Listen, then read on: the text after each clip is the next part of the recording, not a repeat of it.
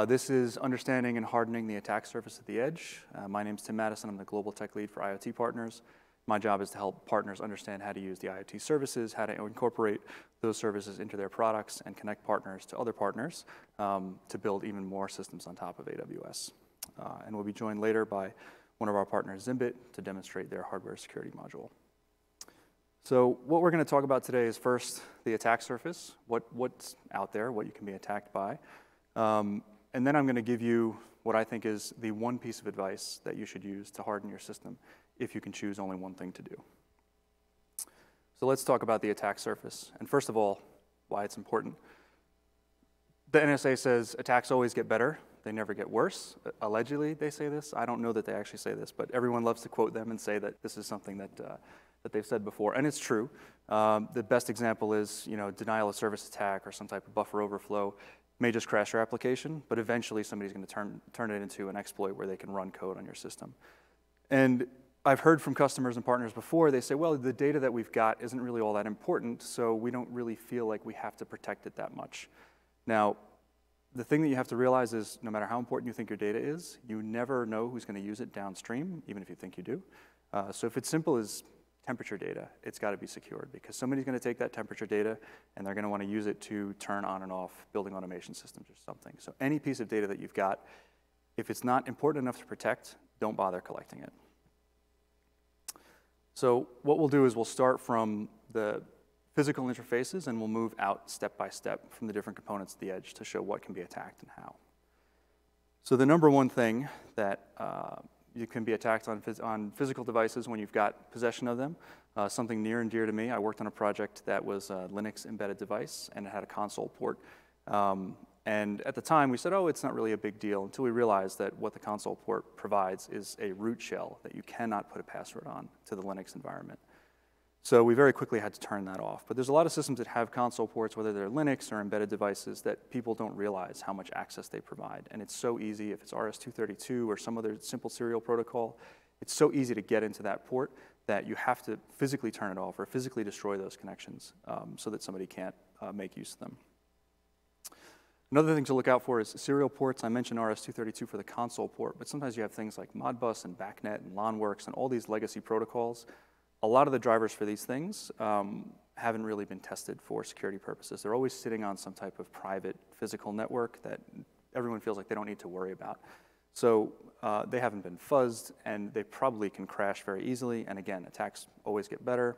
They never get worse. So if somebody can inject bad data into your system, potentially they'll crash this driver and then get root access to your system eventually. And then there's flash. It's very easy if you don't take steps to protect your flash for somebody to just take your device off the shelf, pull the flash off, and just read it. And there are ways that you can protect it, and we'll talk about that in the next slide. But if somebody can get to your flash and read the private keys off, it's just game over. As soon as somebody's exfiltrated the private key, there's really nothing that you can do to protect yourself because you may not even know that they have the private key. And at any time in the future, they can go ahead and use it and attack you. So often customers say, well, we're going to use Secure Flash and Secure Boot. And Secure Flash and Secure Boot, I'll be very clear, you should be using both of these things, but they don't solve all of your problems. So let's talk about what Secure Flash actually is. Secure Flash encrypts the flash so that when the device is reading and writing from the flash, when your microcontroller is reading and writing from the flash, the blocks that go back and forth are encrypted. They end up on the flash encrypted, they get decrypted in RAM. That's great, and if somebody tries to pull your flash off and it's encrypted and they don't have the key, they can't do anything with the data. But it doesn't protect you from an application that's already on the system or a piece of code that's been injected into the system. Because when that piece of code goes to ask for a block from the flash, oftentimes the operating system, whether it's a real-time operating system or Linux-based operating system, is going to get those blocks right from the OS decrypted for it.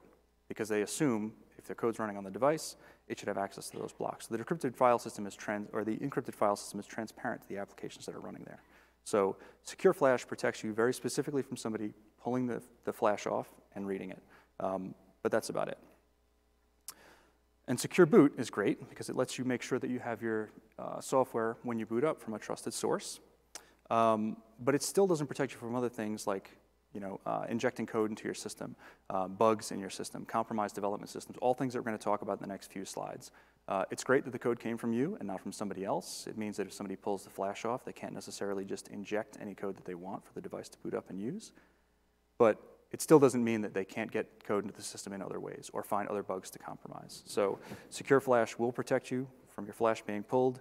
Secure Boot will protect you from code at boot time not being your code, but that's about as far as they go.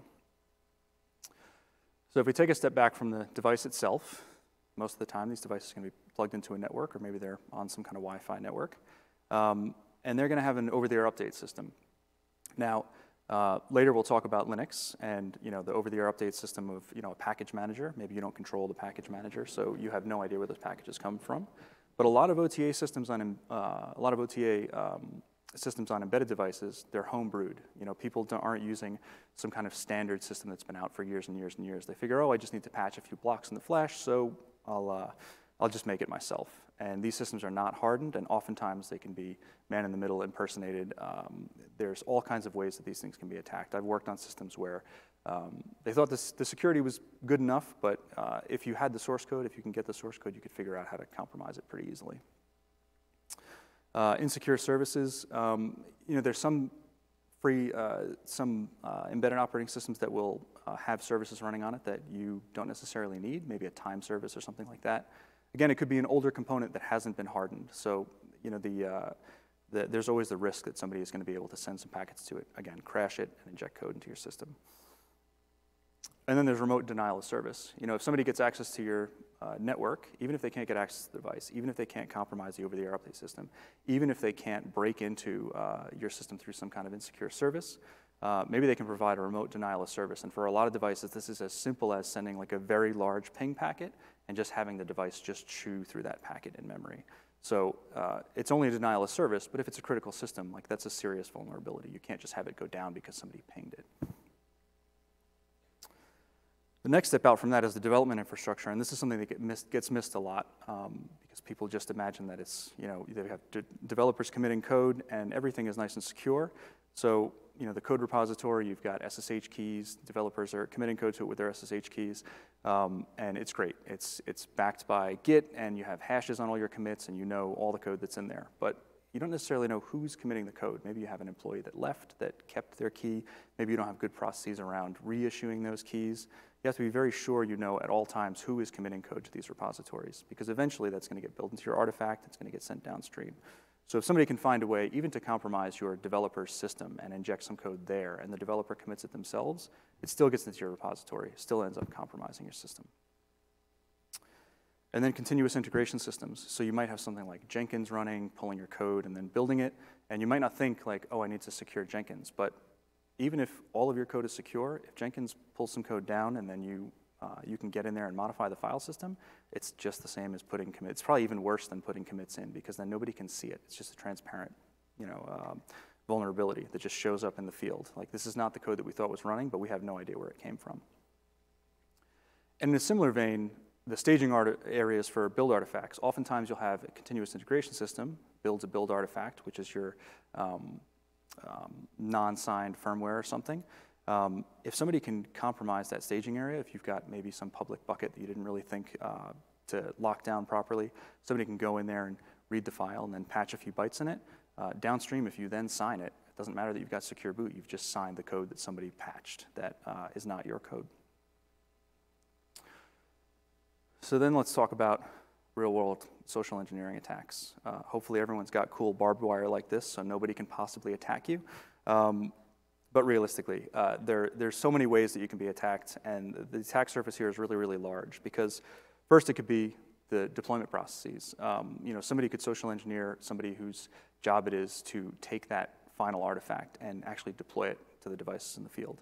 And even if that code is signed, one of the vulnerabilities is maybe somebody can use an old artifact that they know has vulnerabilities in it, downgrade your devices in the field, and then you've got a big problem. So if that person can be social engineered, or if that process of deployment is not secure, then you've got some trouble you need to deal with.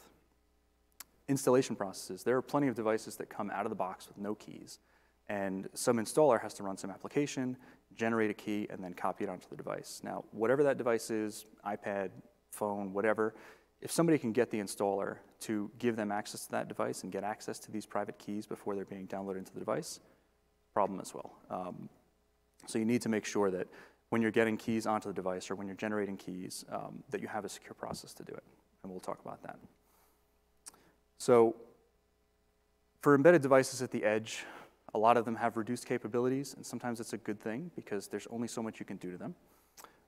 There's typically fewer things to attack, but if you don't have sufficient security mechanisms for the device to protect itself, you don't have a memory protection unit, you're not securing your keys properly, you don't have secure flash, you don't have secure boot, you're running old code, you don't have all these processes in place to protect yourself.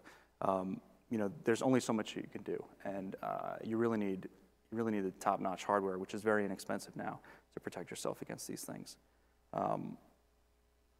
And expanding on that, Linux has all of these same kind of challenges that we talked about for the embedded devices, and some of them were mixed in with Linux vulnerabilities as well. But there are other things that people miss as well. Like Linux devices, when they're deployed in the field, oftentimes they're maintained or managed by SSH.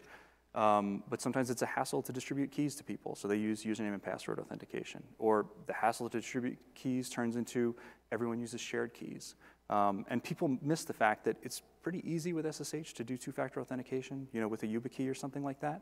They just never turn it on. So if you have the opportunity and you're using SSH to maintain your Linux devices, make sure you're not using shared keys, make sure you're using two-factor authentication, when it's possible.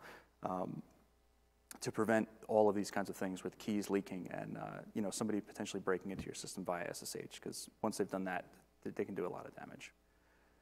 Again, software updates. This is similar to what I was talking about before with OTA, but specifically with software repositories. If you have a device that's running Ubuntu, like you don't control the Ubuntu package repositories, probably. I don't think anybody in this room directly controls those. So when you're doing software updates, one thing you want to be really careful about is don't just do apt update and just get the latest version. If you've tested your system against some particular artifacts, make sure you're checking the hashes of those artifacts, make sure you're using exact versions of things. Don't blindly do software updates like that. If you're running Linux at the edge, you almost certainly, if you haven't locked this down, you almost certainly have extra services running. And if you have legacy devices, some of those extra services are definitely vulnerable. Who knows how old the device is, but maybe it's running, again, simple service like Time, NTP, but it's a super, super old version, or maybe it's accidentally got some incredibly old version of SendMail still installed, like something really horrible like that. You need to really look and see what extra services are running, because it's so easy to miss them out of the box. You didn't install it, but it comes with the distro by default. You're running on a Linux device, you're running so much code that you didn't write.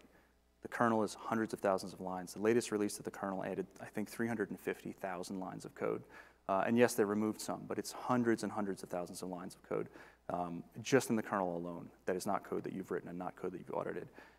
And just because it's open source doesn't mean that some open source angels have gone through it and made sure that it's totally safe. That's just not the case. We know that that's not realistic. There's plenty of open source projects that people find zero-day exploits in all the time. It's great that it's open source because people can look, but it doesn't mean that they actually have looked. So it's clear there are lots and lots of things to worry about. And I don't want you to come away from this talk saying, oh my God, I'm never going to deploy a device again because there's no way that I can deal with this.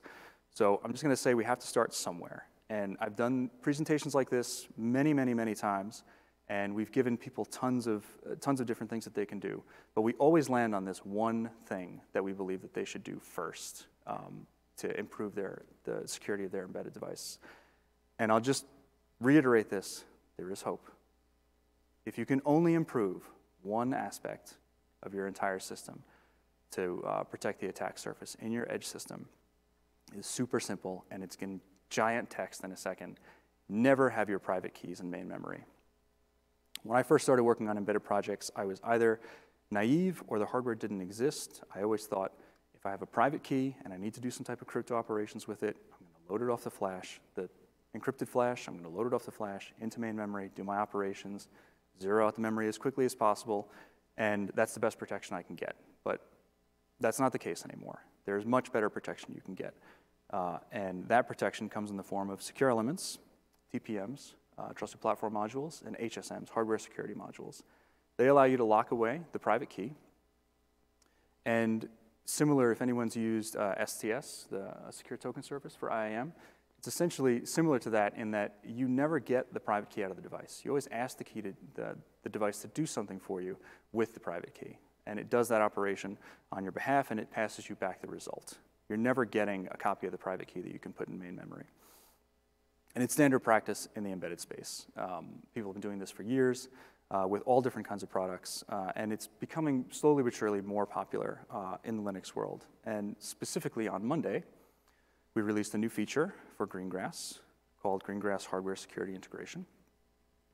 And this allows you now to use the Hardware Secure Element, or TPM, or HSM, to take your private keys that you use to authenticate to AWS IoT Core and the AWS IoT Greengrass services, use that hardware and lock away your key there. Previously, if you look at the configuration for Greengrass, before we had the HSI feature, very simple. Your configuration here just says, I have a certificate and a private key, and they're on this path in the file system. And what we've done now is now we use PKCS11, and we let people specify what PKCS11 provider they're going to use, and then what slots and pins that they're going to use to get the keys out if that's necessary. And then we tell Greengrass, when you go look for the private key is not there. There's this virtual path for it.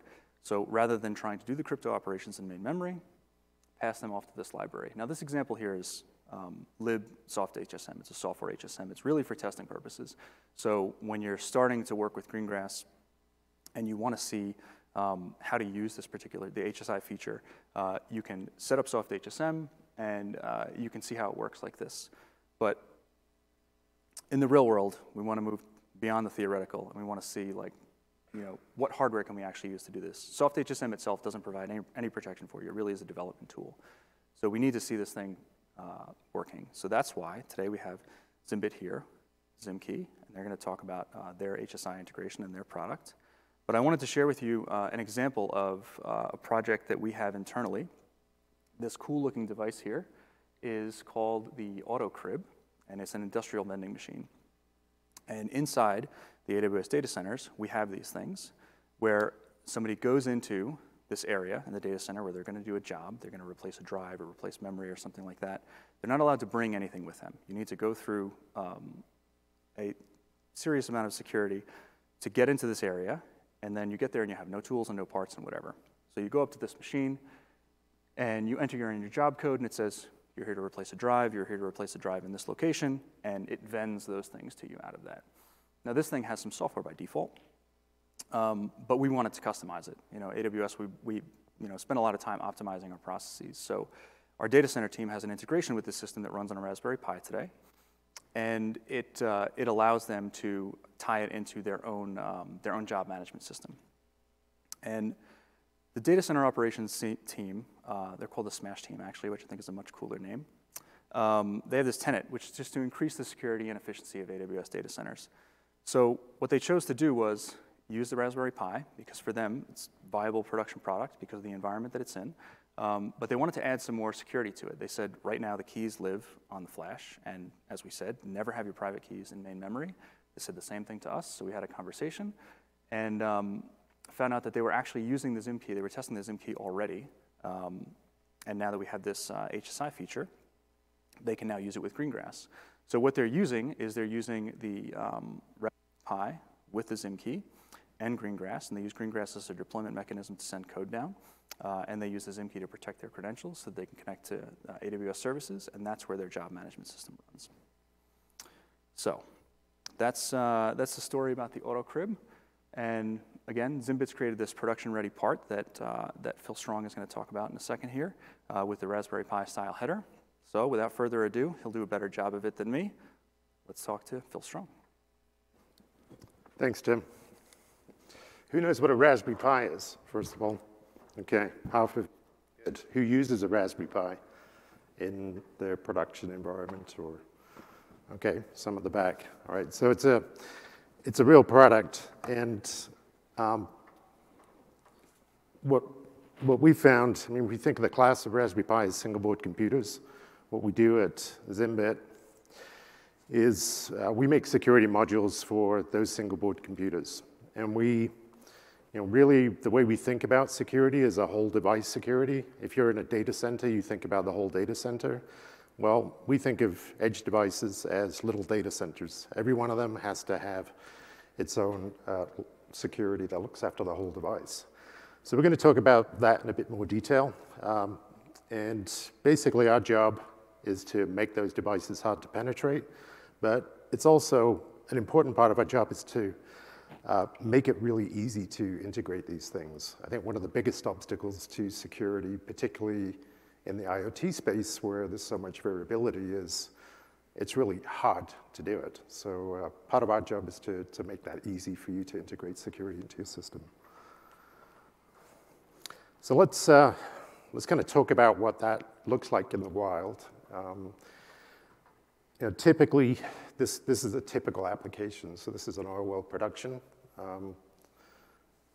instance, and we have some of our equipment protecting this kind of equipment. It lives out, obviously, it's outside a firewall.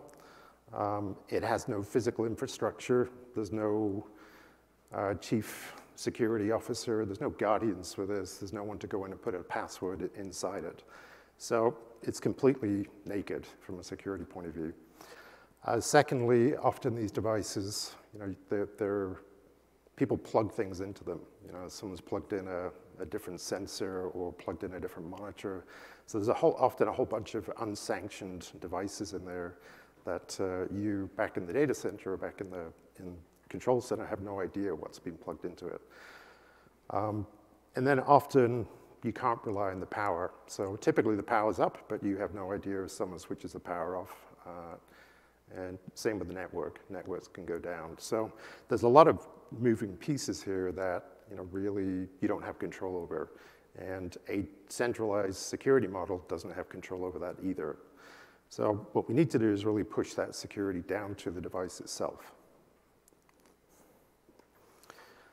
So Tim talked earlier about sort of the value of data, and I think his point was that if you're collecting the data, it has value.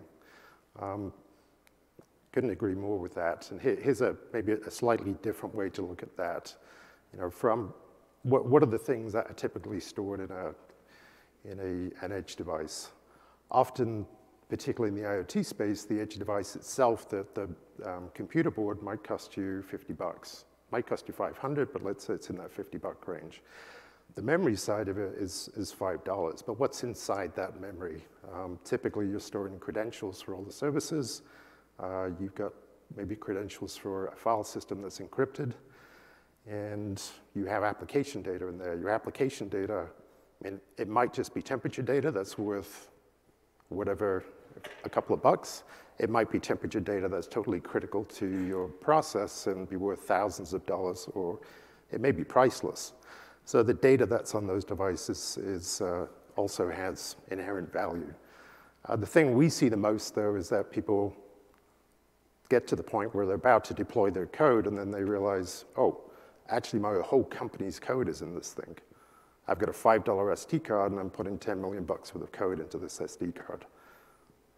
That's, all of a sudden, you have to figure out, how do I deal with that? How do I secure it? So, we like to think of the $10 million SD card, and then we also encourage you to think about, well, what's the consequences if this system is breached here? And consequences can be commercial, like, okay, my data got out, I've lost a whole bunch of customers, my brand's damaged. But very much so in the IoT world, a lot of these things have physical consequences as well. So something's going to blow up, someone's going to get killed, traffic lights are going to be messed up, and so there's going to be a collision. So there are real physical impacts which, from a monetary point of view, can be millions of dollars, and they can have life-threatening impacts too. So it's a big deal. It's not just a $5 card. Right at the top of that is this, the keys to the kingdom, as we call them. Where do you keep the keys? And typically those keys are stored in a secure element of some kind, which might be 50 cents. So with P, it's only 50 cents. But if you think about that 50 cents could actually expose that 50 million bucks. So, yep, keys protect the valuable digital assets you've got in there, but the big question is, and the question no one likes to ask is, yeah, but who's protecting those keys?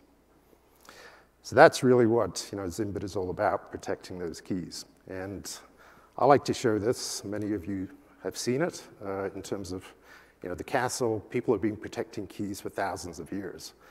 And in the old days, they keep them in the keep. That's what it was called. Yeah, the keys would get put in the keep, and they build a wall around it, and you'd have all these layers. So the concept of a layered approach is not new, and transfer that to the IT space, to today's technology, it's all about defense in depth, which is used. We like to think of it as whole device security, where you put all those together and you can you have whole security around the device. So take that idea and say, well, how on earth would I build that into a piece of technology, into a security module? And that's really what we're doing here. So I'm going to go through these layers, and then we'll get to some physical product, and you can see what the product looks like and where you can buy it. And so our first job is to protect those keys. Yeah, and we start with the secure element. Secure element is has a number of functions in it. It generates and stores keys in hardware, in a piece of silicon. It's a specialized piece of silicon. It has a crypto engine in it, typically, which is going to be used to sign and encrypt data. And it'll have some other cryptographic functions, a true random number generator, maybe some SHA capability in there. It's got a bunch of cryptographic functions, and we can certainly get into those specs afterwards if you're interested. On top of all that, this is a specialized bit of silicon that has what's called an active shield. So if someone is really determined, people say, well, what if they shave the silicon? What if they go in and start to pull this chip apart? First of all, it's going to be probably a state nation that does that.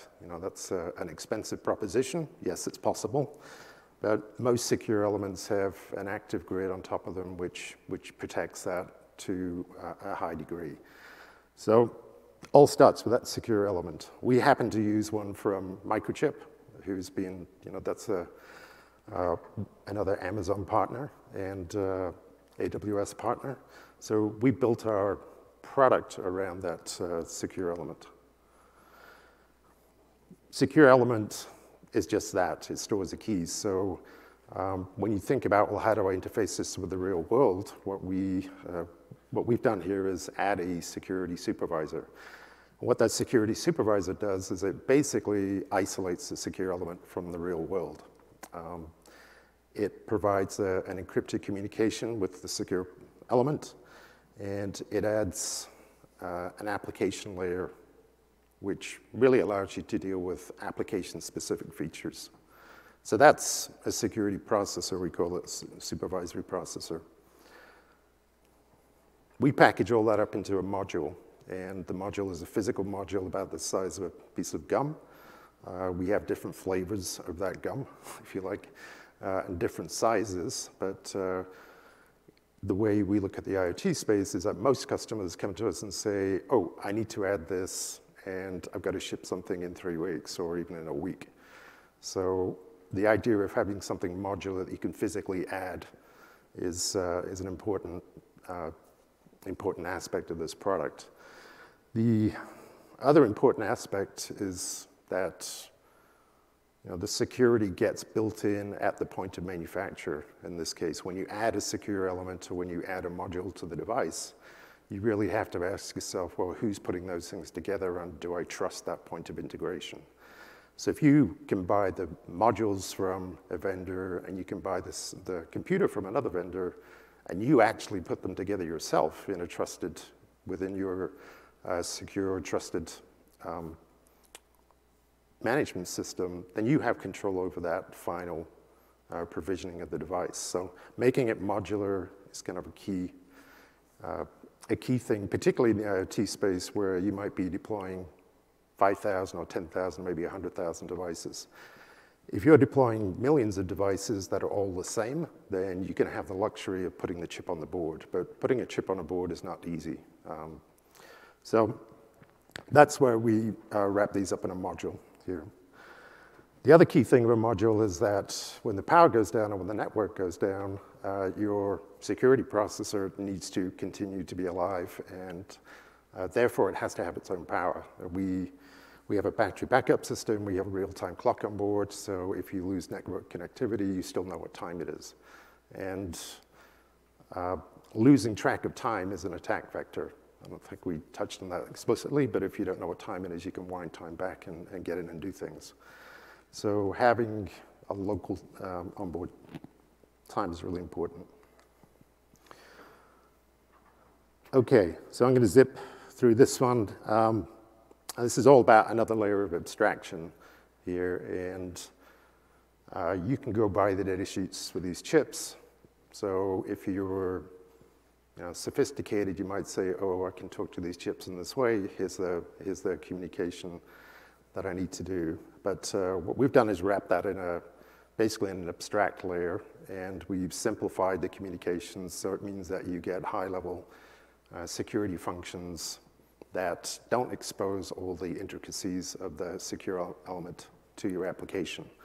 So that abstraction is, again, another important way of, it does two things. One is it makes the thing hard to talk to deliberately, and then second, it makes the, means you've got this limited command set. My other point on that was just this OEM capability. So sometimes you want to add in an OEM command or an OEM feature into the API. You can do that. You can't do that with a secure element. If you have a secure element, all of the features of that are typically going to be locked down in software. Okay, so now we're getting to the two outer layers, and then we can get into real product. We're all familiar with identity, and it's really important that your individual devices have unique identity. And there's no one there to put a biometric in place, so, or no one to type in a password. So typically, the way we do it, and other people do it too, is that you measure the system, so it's called a measured fingerprint.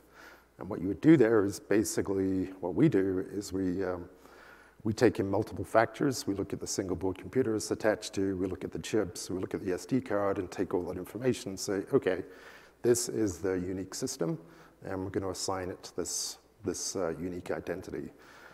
And what that does then is it means that it's really hard for someone in the field to change out an SD card or change out a computer for some nefarious computer from an unknown source. It means all those pieces are bound together. And if you know, from a point of manufacture, if you know the source of all those pieces, once you bind them together and have a unique signature, then that's locked in for the lifetime of that product. Again, the last part of this, which is very obvious, but actually not that easy to do when you're in a production environment, is the physical aspect of security. How do you deal with a physical attack? Literally, someone pulling the thing off the wall or hitting it with a hammer or prying it open. So there are some very basic techniques we use, but they're integrated right into that framework. First is perimeter circuits, and think of that basically as a couple of barbed wire fences that are digitally, they're digital fences, if you like, and if someone breaks through one of those, then that's going to create a security event. So we have two perimeter circuits. We monitor the power on these devices. As I said earlier, we have independent power, so it's important to monitor the power on the device and know if someone, one attack vector is actually to turn the power on and off very quickly, or to just turn it off completely. So you obviously want your security on all the time. And then the last piece is just physical attack. So we have an accelerometer on most of our modules, and what that does is that we can just see if it's outside of its normal operating zone. If a device is on a wall for 90% of its life, then we're going to know if it's moved. So physical security is an important thing to look for as well. So you put all that together, and basically this concept of whole device security is what we're offering here as a solution. It's physical security, it's digital security, and it's supply chain security or integration. Okay, so the good news is that you don't have to put all that together yourself. What we've done is put all that in a physical module, and all of the things that we talked about, physical tamper detection, device authentication, real-time clock, they're all in this device. And this is about a $40 device in one-off pieces. What that does, this is an example of what we call ZimKey-4. It's a model that is designed specifically for the Raspberry Pi. The application that Tim talked about earlier that's used in the AWS data center uses a Raspberry Pi and uses one of these security modules. So it's plug-in, as I talked about, it can be put in right at the end of your development cycle. It connects to the GPIO headers, and it has a couple of APIs available. That's doing three things. The first thing is that perimeter detect, that dashed line around the outside, and checks the perimeter. Second thing it does is it authenticates the hardware in the system. And if the perimeter detect and the authentication check out, then it's going to open up that secure element and release the keys or release the services. The keys are never released, but they're made available as a service. So what we've done then is taken that and integrated that with the AWS IoT Greengrass and HSI integration. And that whole chain now is available, sort of plug and go within the AWS framework.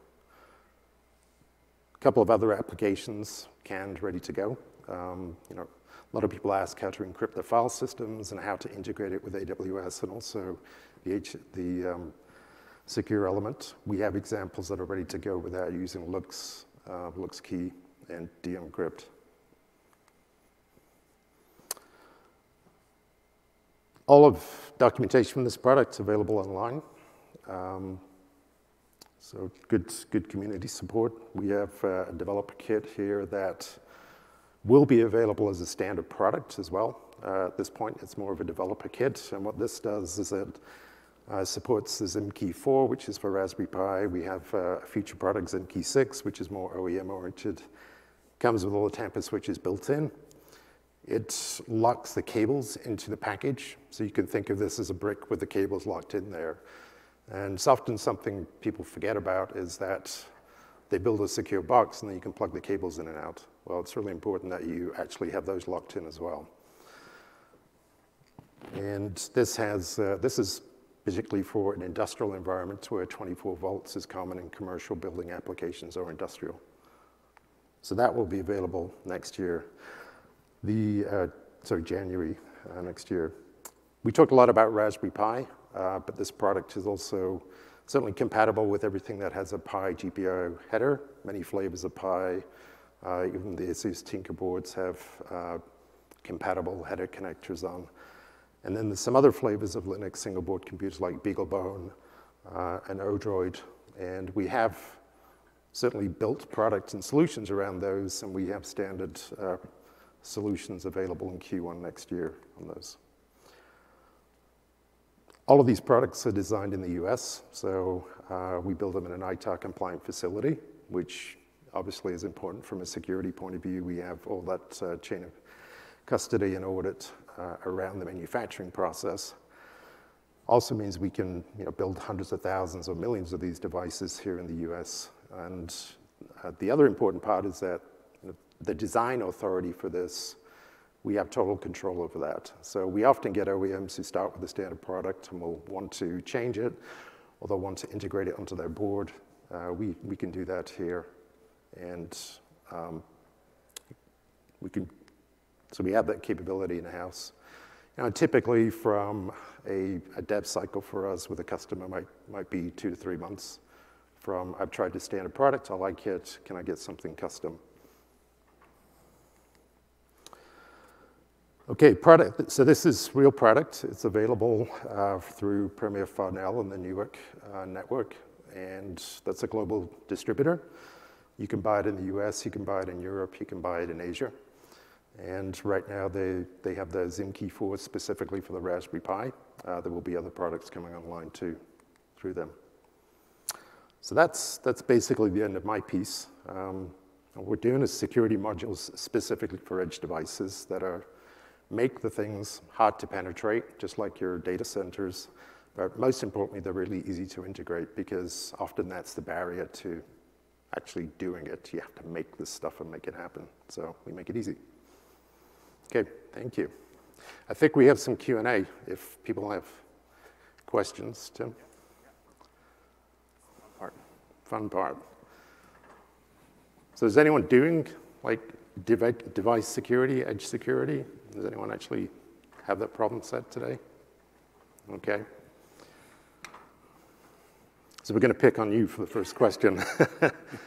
Have you got a solution? Does it work? Or? Yeah, it's a little bit more of a smaller embedded device, so it's an edge device, but with a pretty low-end ARM processor on it. So we had to pretty much engineer everything individually. So encrypted file system, all those sorts of things, but not many percent, but with using the secure boot mechanism to store everything encrypted on the device. Okay.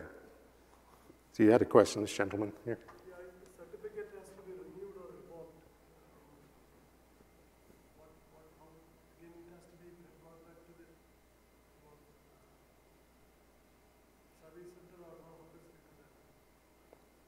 Jim, do you want to answer that? If the certificate needs to be renewed or revoked, I mean, generally when you have, the stance that I take is if you have your private key locked away in a device like this, there's usually no real reason to rotate the certificate. If nobody can get at the private key, there's no real benefit of rotating the certificate. If it needs to be revoked because it's because the device is like stolen or compromised or something like that, yeah, you can definitely do that. You can do that in the service, at least the AWS IoT service. You can revoke it. There's no problem there. But yeah, I wouldn't necessarily recommend rotating the certificates. I mean, you can do it in the case where if you've issued a certificate, but the lifespan of that certificate is really short. Usually we tell people to set it, if they have good security on the private keys, set that expiration date as long as you possibly can. But sometimes they get set too short. So if you need to rotate it, you can. We do have some patterns that we recommend people to rotate certificates, and it can be done through the service. We provide APIs to do that. But you would need to go through the process of rotating the certificate, which leaves your private key the same, but essentially sending a certificate signing request saying that you need a new public sign certificate, getting that down to the device, validating that you have it in your possession, and then invalidating the old certificate. Or if it's already expired, it doesn't really matter. But generally, we recommend reconnect with the new certificate and then make sure that you invalidate the old one, and then just continue on. But yeah, keep the life of the certificate as long as it could possibly be if you've got your private key locked up like this. So you talked about the system being able to be aware of whether there's tampering or potentially a security event. What kind of actions do you have available to be taken in that instance where that perimeter circuit is cut, or accelerometer is going crazy? So what kind of options are? Is it pre-built in terms of response, or is it? It's configurable. Configurable. Yeah. For the benefit of everybody else, the question is, when there's a security event, what kinds of actions can be taken, and is it configurable? Yeah. Sorry, go ahead. And so what we can do is you can configure for nothing, in case you've got a floating. There's two tamper detect inputs. So if you have one that's floating, you obviously don't want to be detecting nothing. So you can do nothing. You can do notification only, or you can do burn the keys. So this will actually kind of mission impossible the whole thing and say, everything's gone. Yeah. So in which case, yeah, it's just completely smoked then. And sometimes that's the right solution. Sometimes it's not. But. Right. Mm-hmm.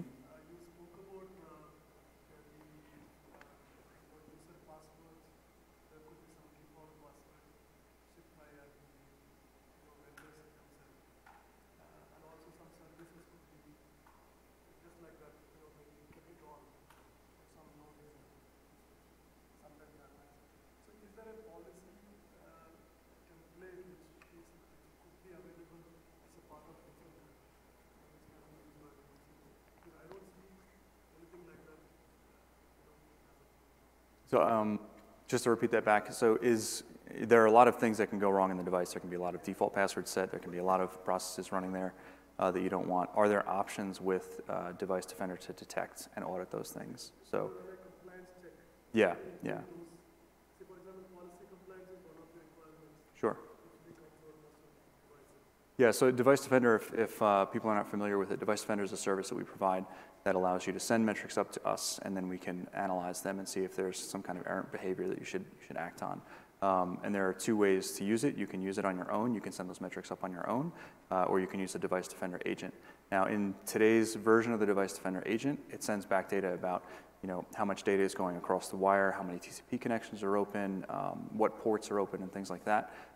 There isn't support immediately now for enumerating those services, but I know that the team is always looking for feedback like that on what would be there. So I could imagine in the future, if you want, we can get you hooked up to talk to them and submit a feature request and tell them about that. But yeah, it would make sense for that agent to be expanded in the future to provide those kinds of compliance checks, especially on something that's like Linux class, where there are many, many things that can go wrong. I mean, something as simple as being able to send back the list of running processes, or send back the list of things that are in init that would be run at boot up, would be something that would be useful to send back to the service that you could audit it across your fleet.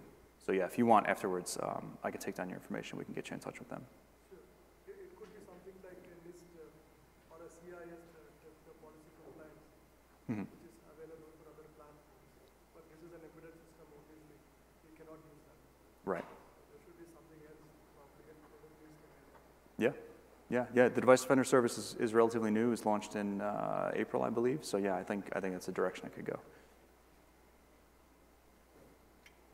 With the unique device, I guess, brain's failing. The fingerprint? Fingerprinting, that's the word. Yep.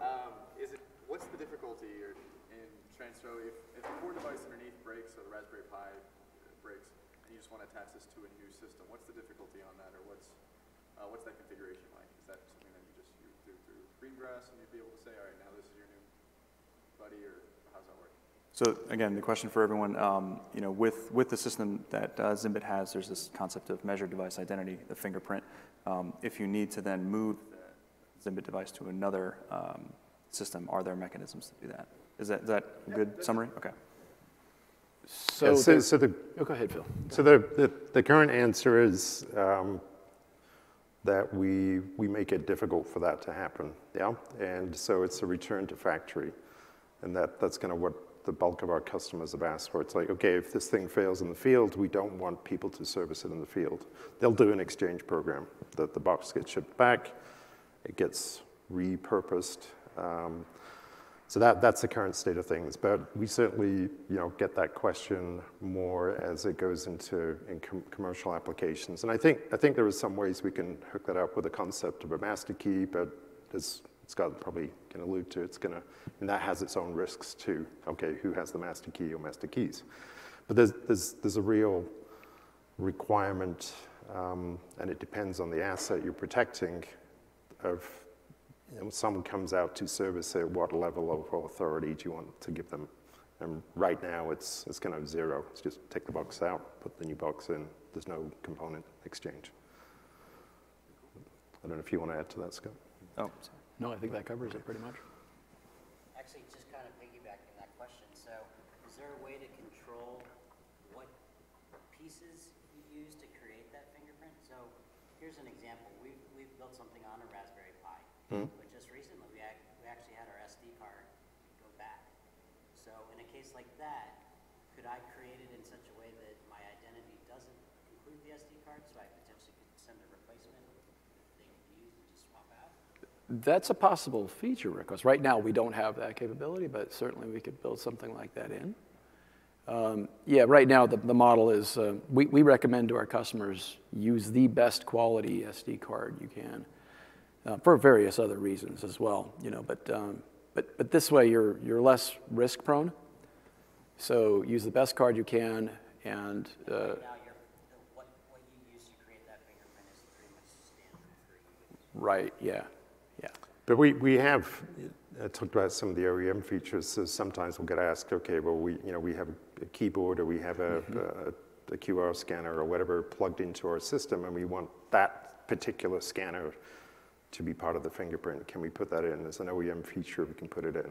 So that's the other side of it. If you wanted to add more to it, we could certainly do that. So now as you're well. really locking down the sort of surface, if you like, of, well, if you change anything in this box, It's not we're gonna going to work. know. So that's a great point. So our Pi actually has the Pi camera attached to it too.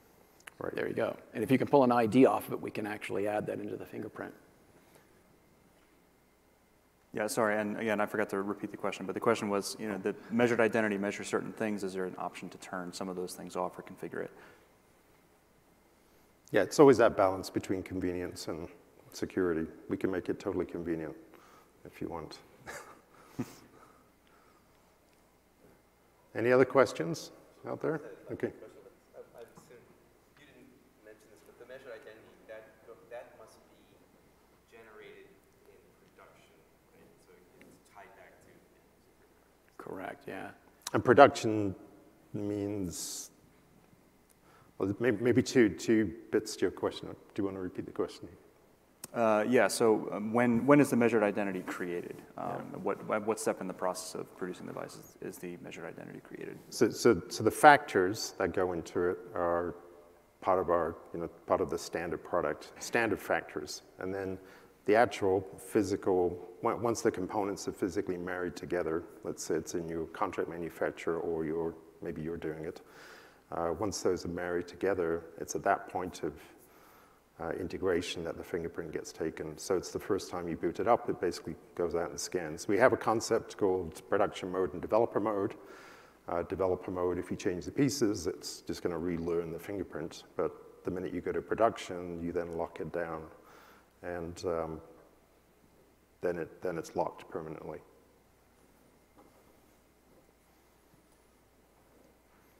Okay, anyone else thinking up hard questions? No?